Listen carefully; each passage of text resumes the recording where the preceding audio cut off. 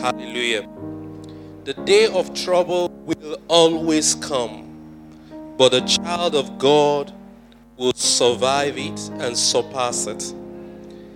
Amen. And this prayer builds your conviction. Does not just make you courageous about the word of God, but builds your conviction. Look at what the Bible says in verse 1. It says, he that dwells in the secret place of the Most High shall abide under the shadow of the Almighty. He that dwells, meaning the secret place of the Most High exists. Meaning that God put his protection over his people there. And means that you have a choice to dwell there. I'd like you to close your eyes this morning. As you begin to meditate on that scripture as we pray. He that dwells. Would you like to dwell in the secret place of the Most High?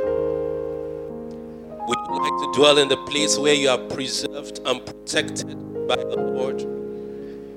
Will you like to have the conviction that you are where you are and God is with you there?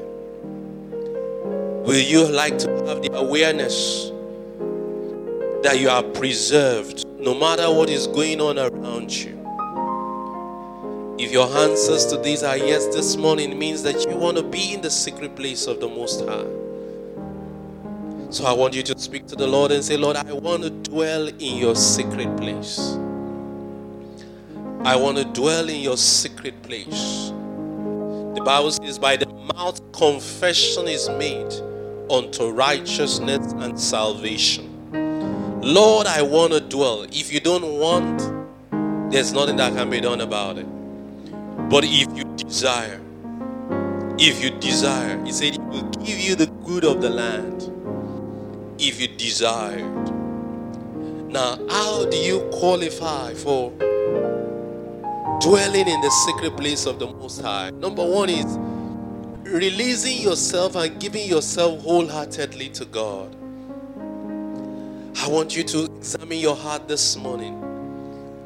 Is there any part that is withheld away from God? Is your life by your own design and by your own making? Is your everyday plan by your own design and by your own making alone? Is all that concerns you by your own making alone? Then if that is the case, today is the day of decision making. If you want to dwell in the secret place of the Most High, you've got to let go and release yourself to God. Is your Savior, is the maker of our lives. He is our God, our Lord, the Most High One, the Creator of the heaven and the earth. If you want to dwell in the secret place, you've got to release yourself to Him. You've got to surrender yourself to Him. You've got to make yourself available to Him. You've got to say, Lord, here I am, Lord. Take hold of me and use me. Then the Bible says that there is only one way that is guaranteed to the Lord God Most High, which is Jesus Christ. And that's why Jesus Christ says He's the way, the truth, and life. So this morning, why don't you accept Jesus as the way to the Father? As your way to the Father. As your way to the Father. Now, Lord Jesus, I accept you as my Lord and Savior. I accept you as my Lord and Savior. I accept you as my Lord and Savior, and I surrender all. I submit myself to you. I submit myself to you. I submit myself to you. How do you dwell in the secret place of the Most High? After doing this, the Bible says, commit your ways unto the Lord, and He will guide your path. Commit your ways unto the Lord, and He will guide your path. I want you to speak to the Lord this morning. Lord, I commit. To commit something is to give something wholeheartedly without holding anything back. I commit my life into your hands. When we talk about things like commitment, meaning an agreement you can't withdraw from easily. Lord, I commit, I make an agreement with you today that my life belongs to you and your leading governs my life. Your leading governs my life. Your leading governs my life. Secondly, furthermore, how do you dwell in the secret place of the Most High? The Bible says this: trust in the Lord with all your heart and lean not on your own understanding. In all your ways acknowledge him, and he will guide your path. Trust the Lord with all your heart. You need to tell the Lord, my hope is in the name of the Lord. My dependence is in the name of the Lord. My reliance is in the name of the Lord. The Bible makes us to know that the arm of flesh will fail, but the Lord is a strong tower, a sure helper of his people in times of need. It says the name of the Lord is a strong tower. The righteous run into it and they are saved. I want you to tell the Lord, Lord, I trust in you with all my heart. I choose to trust in you, to put my hope in you. I lean not on my own understanding. In all my ways, I acknowledge you to guide my path.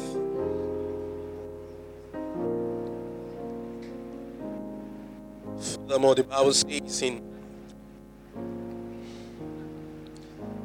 Isaiah chapter 30 verse 15, he said he will keep them in perfect peace, whose heart is stayed on the Lord. I want you to tell the Lord today, the Lord, my heart is fixed on you. I will not shift to the right or to the left. My heart is fixed on you. My gaze is fixed on you.